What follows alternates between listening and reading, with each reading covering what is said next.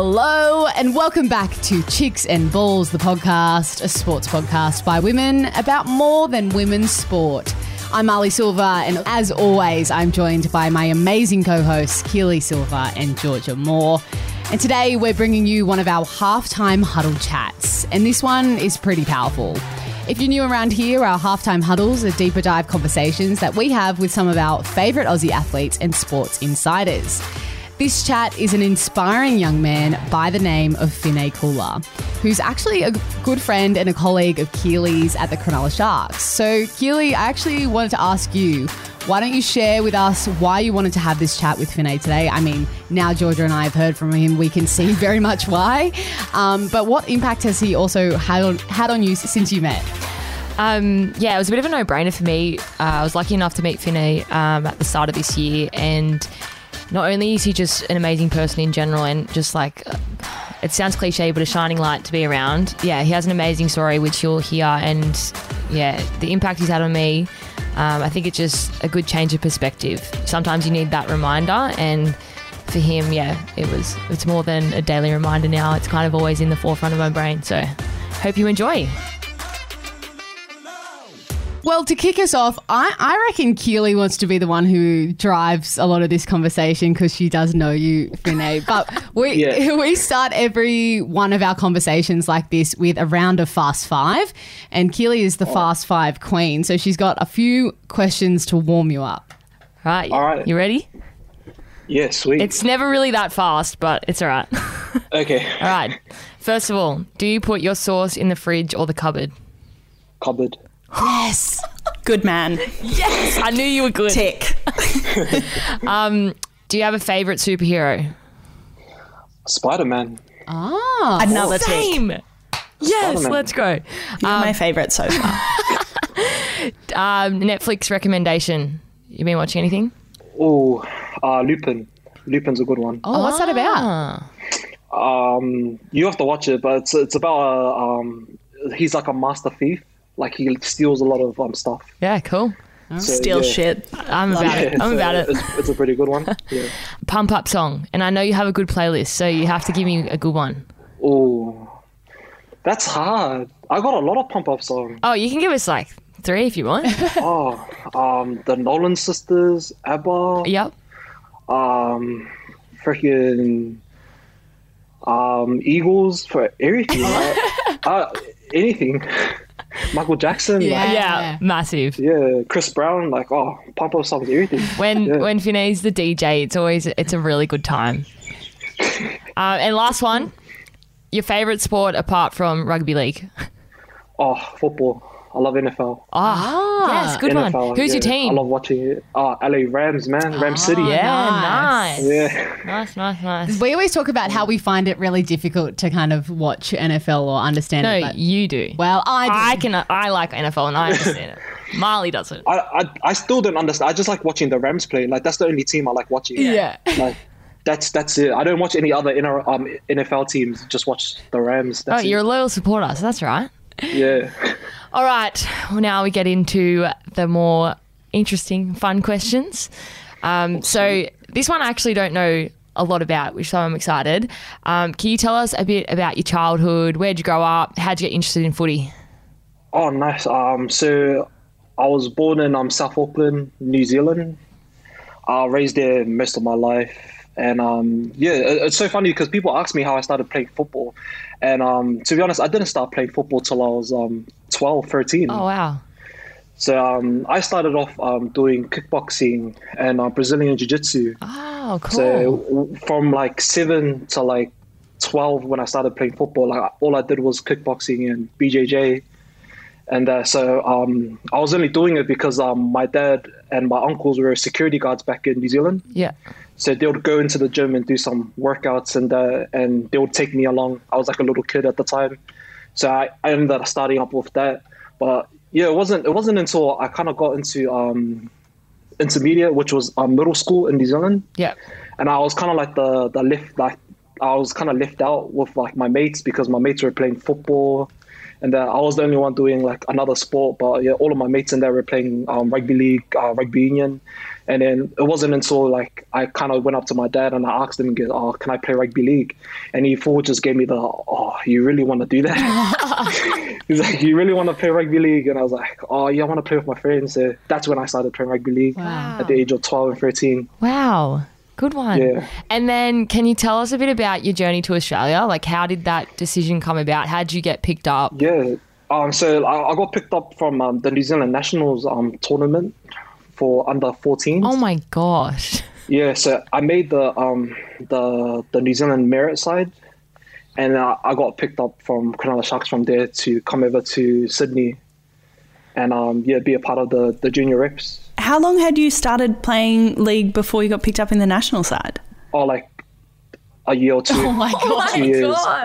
Yeah. Just cash. And was that just like, was that a no-brainer? Like you were going to come, or was that like a big decision for you and the family? It was a big decision because like I had my brother, he was living here already, so it was a big decision because I was going to a high school in New Zealand which was really good at rugby union. Yeah. And like me and my dad, we were just talking like in the car, and we were like, "Oh, if rugby league doesn't if anything doesn't happen, if I don't get anything from rugby league, then you can go boarding at our Wesley College and play first 15, which is basically, any goal, like any New Zealander growing up in New Zealand, especially in high school, you want to play first 15 for your school." Yeah. And so me and my dad, like we had a kind of like an agreement, a contract saying that if I don't make it in rugby league, I'll, go play first 15 the following year. Yeah. And once again, I made it and ended up going over to Australia. Yeah. Well, speaking of all the successes in your junior rep footy career, I did some stalking because we've obviously never spoken about this. So correct me if I'm wrong, but you won when you're playing Jersey Flag. Yeah. Yeah. And then you also got Maddie's Cup Player of the Year at the Sharks. Yeah, at the Sharks, yeah. Wow. High achiever, man. Yeah. How was all that? Do you just I don't know. kept getting better? Especially like getting Hal Matthews of the year with the Sharks and the competition. Like it was really good, especially just being so new to Sydney and that, and just the way that football's played here in Australia than how it's played in New Zealand. Quite different? Yeah, it's quite different. New Zealand, it's not really about moving the ball. It's about the biggest and the strongest runner. Yeah. And, the hardest tackler, basically. But, over here, like, to learn the way football is played here, it was really amazing, especially with good coaches. Yeah. And, it was good. It helped me develop my game. Yeah, cool. Do you like being in Australia? Did you like coming here? Yeah, I did. I loved Australia. It was so different. Yeah. Different to New Zealand, different to the way I grew up. But, like, I love it here in Australia. Yeah, cool. Now, a bit more into the serious stuff. So you were training with NRL at the end of 2019. Yeah. Yeah. And then you received some really terrible news. Do you mind? Can you tell us about what happened? Yeah, so before the January preseason started, I started to get some pretty bad headaches. And it started off as like little small headaches, and then it just gradually just went into bigger and kind of bad migraines. And I went into the first day of preseason at Sharks, and I kind of spoke to the team doctor, and I asked him, like, I've been getting some really bad headaches that's kind of making me just sleep and just be lazy and that. And he referred me to go to the hospital and get an MRI scan. So I went obviously from training to Liverpool Hospital, which is closer to my home, and went there with my missus, my partner, Anisha, and just had to get some MRI scans, and I waited for like about 4 hours there at Liverpool just to try and get some results, and it showed that I had a tumor on the back of my head, which is brain cancer. Yeah. Hearing that, how old were you at the time when you got that news? So I just turned 21. Wow, far out. Like, I think anytime any one of us hears the big C, you're terrified. Yeah. And to be facing such a challenge, right in the prime of your youth, right? Like, and you're killing it. What was the first thing that went through your mind? Probably the first thing that went into my mind was because when the nurse came in and said that there was a tumor, like we didn't really know at the time if it was like benign or like something that we could take out. But I just saw my missus at the time, like she was just looking at me with her eyes like bawling out. But I just tried to be strong and just told her like don't worry, like we'll sort it out, like everything will be fine. And like you just kind of have like I didn't really at the time just like I wasn't really sad, but I just had a strong mindset, that I can get through it. Were your family over here in Australia at that time, or everyone's still back in NZ? So everyone's over here now? Yeah, everyone's over here now. And for your club doctor to recommend an MRI so immediately, did you think that it was that bad? Like, was it going into that conversation with him, did you think that something wasn't right? Or were you just like, no, it's headaches? Like I didn't think there was something that bad, but like I was like telling them I get random headaches anyways. Like, I don't know if this was normal or not. Like I just took Panadol and see if it will go away. But like with these headaches, it was a bit weird because it happened every day. And like, so I had to kind of get like, the doctor's opinion what I needed to do. Because, like Panadol and that wasn't working. So yeah. What was the treatment process after finding out about the tumor? Yeah, so after I found out about the tumor and that, obviously got some test results and that I'm sent to America to actually figure out what kind of cancer it was. And then when it got back to the hospital, I already moved from Liverpool Hospital to Westmead Hospital to do my treatment and that. And it showed that I had a cancer called, so it's a weird name. It's called Sonic the Hedgehog medulloblastoma. Wow. Yeah. So like I was like wondering in my head, like, so is that actually what it's called? It's like, it's called Sonic the Hedgehog medulloblastoma. It's not, is it? That's its medical term. That's the medical term. You take the small wins, right? So I was thinking in my head, I was just like in my head, why is the name Sonic the Hedgehog? And it's like, because it's found in kids. Yeah, so the cancer that I had, it's found in kids and it's really found in adults. Wow. Okay. Yeah. So I was like, oh, okay. So it was a bit weird. It was funny at the time, but I was like, oh, okay. Just sweet. No worries. Yeah. You sounded as well like your mindset went immediately to protecting your partner and your family and you staying strong for them. How do you take that on so quickly when ultimately you're at the center of this? Oh, like it was... I never want to see, my family kind of like sulk over me. Like, I'm the youngest, so you're the baby. Feels. Yeah, same. So I'm the youngest. I never want my like older siblings and my parents to just worry about me too much. But yeah, I just kind of had to, just kind of put a smile on my face and just be like, it's all right. We can get through this. Yeah. Like, step by step. And then was it 10 months of treatment and stuff? Was it about a year? Yeah, so it was about a year. Okay. Of treatment. So I started off with 6 weeks of radiation. Yep. And then after 6 weeks, had like a little break. They gave me a 2-month break, and then I started my chemo. Wow. And that went on for like a while. Yeah. Yeah, until like the end of the year. And then you, in the end, you got some good news, right? Yeah, so I got some good news. After my last chemo session, I had an MRI scan, and the MRI scan showed everything all clear. Which is like, that's... What was that day like? What was that day like for you, your partner, your family? Oh, like I literally just sat there with my dad and we just started crying. Oh, that's the best. It was a good feeling. But I'm still in treatment at the moment with they put me on the medication. Yeah. So it's good though that you guys wanted me to be on the podcast now because I'm actually coming to the end of that medication. Oh, awesome. That's unreal. So when is that when are you supposed to come off that? The end of this month, actually. Okay, cool. And then will there just be like regular checkups and stuff? Yeah, so I have my last MRI scans at the end of the month, and then have a talk with my doctors to see what's next. That's unreal. How exciting!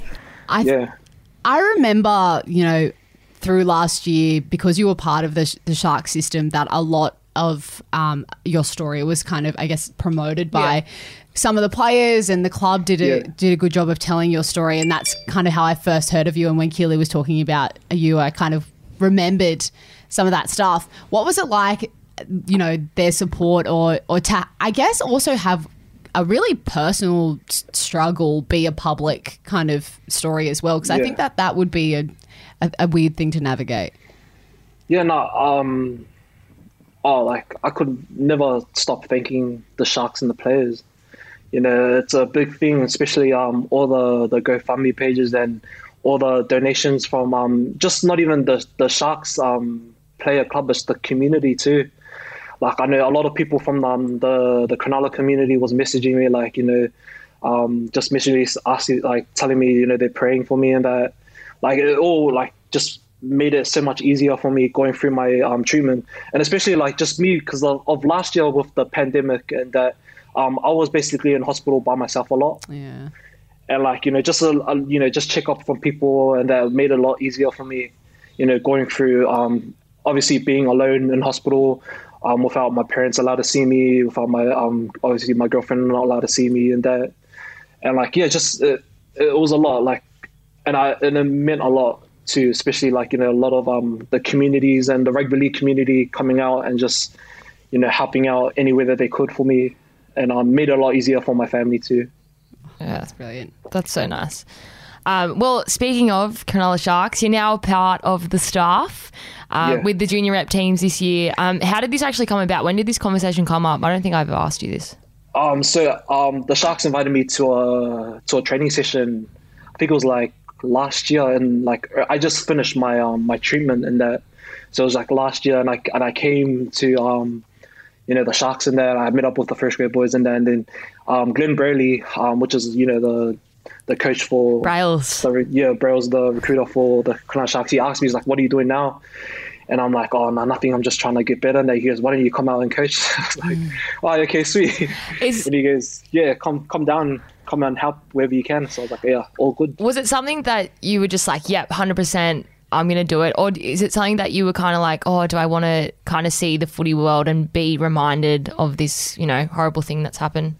Nah, I took it like straight away. Yeah. It kind of like, I always tell people, like they always ask me like, "Oh, how's the coaching going?" Like if I didn't do all this coaching, that I don't think like it was kind of like saving me. Yeah. Which was like, you know, me being at home by myself, just like, you know, trying to recover, but like me getting out of home, coming to coach, and then like, you know, still being involved in rugby league. Yeah. Yeah, absolutely. So coaching's your new calling then? Yeah. Well, hopefully I'm good at it. Do you have any hopes or desires to get back to playing one day when you're fully better? A lot of people have asked me that. Yeah, it's a hard question. Yeah, a lot of people have asked. It's a hard question. Like I miss, you know, obviously playing. I miss putting on the boots on and just running on the field. But I love being a coach, and I just want to get healthy and just live as long as I can. Yeah, far out. Yeah. It's so true, hey. Like, I can't imagine what it feels like to essentially, you know, face your own mortality in that way and to be so young. How do you think it's changed you in the way that you live every day? Yeah, obviously going through kind of a life and death experience. Like, I just don't regret a lot of things now, and I make time for people, you know, especially like my friends and my family and that. Like, any time that I can get with them, I'll gladly spend time with them. Like, any time my mates and that say, "Oh, let's go get dinner," or something like that, like, I'll be open to doing that. Like, you know, there was a time where, you know, it kind of got really dire for me. I was breathing off the machines and that, and my brother called Ronaldo when he was at Perth and that, saying, "Oh, it might be the last time, you know, you maybe just call," or something like that. Far out. And yeah, so since then, like, now I'm just trying to enjoy every little thing about life, and just, you know, enjoy watching football. Yeah. So, yeah. Do you think as well, like, obviously what you went through is a whole different level to what the rest of us have experienced over the past 2 years, but compounding that element of it with the isolation you talked about, being in hospital by yourself for so long, and just, you know, the world being such an unsettled place for the past 18 or so months, does that change things as well? You know, I imagine it does, but the idea of just the unknown. Basically the unknown, like just not knowing if, like, you know, obviously, like, getting through this disease, and just the unknowing of seeing family. Like obviously I have family in New Zealand and I have family in Brisbane, and they're like, it was just, not even like a lot of family couldn't come and see me, and they're wanting to. But yeah, with the pandemic going on, it just made it harder. But lucky because of technology with FaceTime, and that made a lot of things easier. But yeah. Absolutely. Okay, well, I have a little story time. I hope you don't mind me telling this story, but it's a really nice one, and it really, what's the right word? Resonated. Yeah, hit a special spot in my heart. So as we've said, and for the listeners, Finney and I were both staff for the Cronulla Sharks this year, but mainly working together because I was with the under-19 Tash Gale girls. And the girls had their last game, they lost their quarterfinal. And we're all, everyone's pretty down in the change rooms. Some were leaving because they're too old. Everyone was saying their goodbyes. And I remember Finney jumped in to say a speech. And I distinctly remember something along the lines of, like at the end of the day, girls, like it's just a football game and you still have each other and you have your teammates. And it's fair to say everyone was in tears. And that made me really proud to just have met you this year and just to be really grateful to be in your presence. So thank you for that, because you're a wonderful person. And I know all the girls love you, and I know that the boys do as well. All the young kids, they really love you and they really appreciate your knowledge and obviously your life experience as well. Is that one of the lessons you want to share with the younger generations to come? Like, just at the end of the day, life's too short kind of thing? Yeah, kind of. Yeah, like obviously, like, rugby league is just a short part of your life. There's only like up until a certain age where you're gonna retire, not play football anymore, and you have all this amount of life left in you. So even if it's a loss or win, there's much more than rugby league. Spending time with family, spending time with your loved ones, more important. Is that a mindset you had before this? I'm sure like rugby league was obviously a big part of your life. You played it professionally. Was that something that you had a vision of before the past 18 months?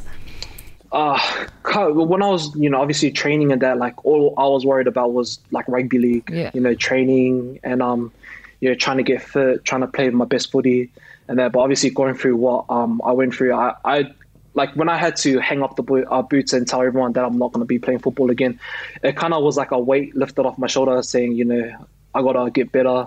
Rugby league's not important to me right now.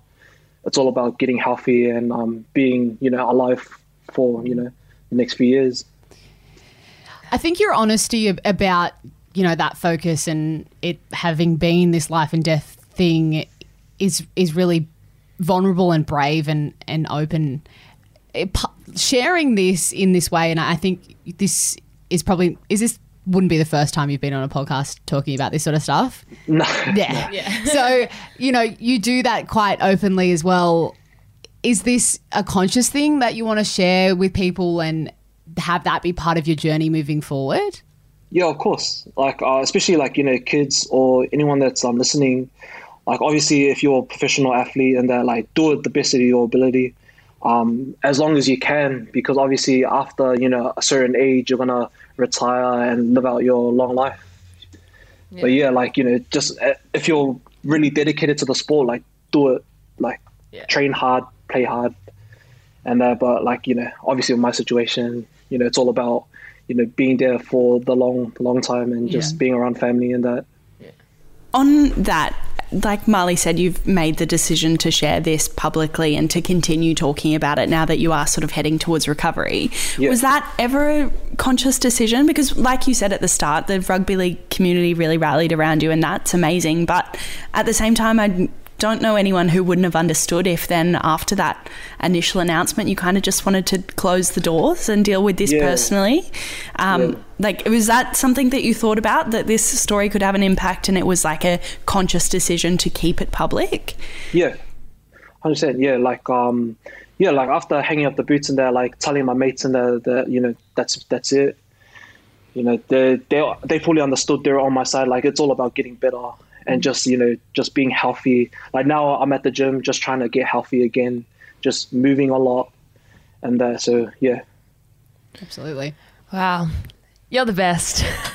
Every time it's ever come up, I'm always get emotional. So then what does the future hold? Obviously, you're going to keep pushing forward. You're going to stay healthy. What's the plan? Do we have coaching ambitions for other teams? You're going to planning on sticking with the juniors, or are you doing other things with your life? Oh, I'm helping out at Devil Sports High School. Oh, with coaching. awesome! So every Thursday with the year 7 and 8. Yep. Which is good, and obviously doing the coaching with the Sharks and that, and well, I've spoken to my doctors and that it's a 5-year recovery plan with someone being diagnosed with cancer. So like I'm just trotting along, just doing things that I can do, like obviously being there for the Sharks and that, being there for like even my little cousins and that, like they're all in the junior reps now. So they're all coming up, and some of them are with other teams like Parramatta, Bulldogs and that. So like I'm like helping them out too, and then just helping out my family with kids that want to play rugby league. And just that's all I'm doing now. Should definitely have a like Finay mentoring program or something. Start this up. I feel like it's a pretty unconventional way to discover something that you're clearly so passionate about and clearly so good at. Yeah. So it's awesome. Thank you. The last kind of question that I wanted to ask was, considering this massive 2 years that you've had now, thinking back to that 12-year-old Finay who just wanted to start playing footy because his mates were, and then next thing you know, you're living in another country and everything that's happened to this point. What do you think, if you could speak to that younger version of yourself, he would say about, where you're at now and the person that you've become? Oh. She always asks the big questions. That's actually hard. If I could tell my younger self. Sorry, can you repeat that again? That's a lot to take in. Yeah, well, I just wonder what, your younger self might think. Can only imagine he'd be proud of you. Yeah, what you might tell him. Oh, I don't know if he'll be proud of me. Oh. I don't know. I think if I could tell my younger self, I'll probably be like, stop eating fat food. Train hard. Be prepared for the worst. I guess. Yeah. But I wouldn't have no clue. Yeah. Well, I imagine that he would probably be pretty impressed in how you've come through this and the strength that you have, and I think also the impact you have on other people. Like for me, I can just see how highly Keely speaks of you and what an impact your perspective has had. So thank you for being that, and thank you for sharing with us. Yeah. No, thank you. Yeah, I couldn't be more grateful, like I said. Yeah, I think you're a wonderful person, and I hope we stay friends for a long time. You're stuck with me, Keely. I'm not going anywhere. Yes, come on. Nah, thank you for having me, guys. No, thank you. Awesome. We really appreciate it. Thanks for tuning in and listening to this episode of Chicks and Balls, the podcast. If you are listening on Apple Podcasts, make sure you hit that subscribe button and give us a 5-star rating if you really liked it. And come on, who didn't really love hearing from Finay like that? 100%. If you're listening on Spotify, make sure you hit that follow button, and you can find us on Instagram at Chicks and Balls Pod, on TikTok at Chicks and Balls Pod, and on Twitter at Chicks and Balls. No pod. And other than that, we will catch you next time. Bye. See ya.